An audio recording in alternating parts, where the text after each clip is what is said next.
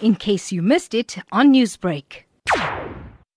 Because of the uncertainties regarding the implications of the election results, I think one will be very surprised to see major market reactions. On the contrary, what we have seen in recent weeks in the run-up to the elections is that the markets have been moved more than anything by overseas international financial developments rather than by the run-up to considerations of our own domestic election.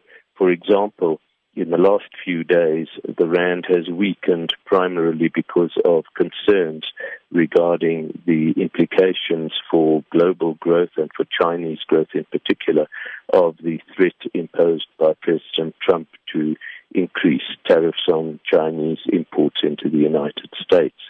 Last week, on the other hand, you had a period during which the rand actually rallied quite nicely on the back of news that the U.S. economy was doing a lot better than previously believed.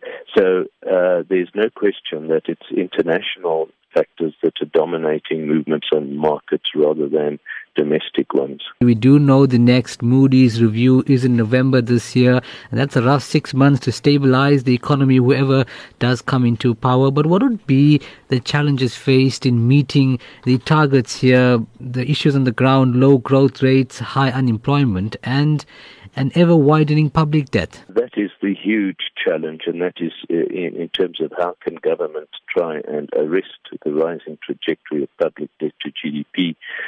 This would require addressing the enormous fiscal problems faced by state-owned enterprises, the most important obviously being Eskom. But I think the ratings agencies would want to see a concrete and constructive action to try and address some of these problems.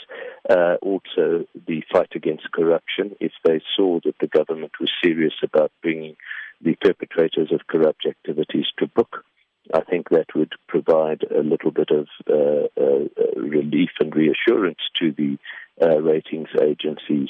So we're going to have to wait and see. Most important of all is to see what the cabinet that President Ramaphosa appoints after the election looks like. Firstly, will he reduce the size of the cabinet as a very important signal of determination to constrain government spending? Secondly, will he exclude those figures that have been known to be guilty of corrupt practices?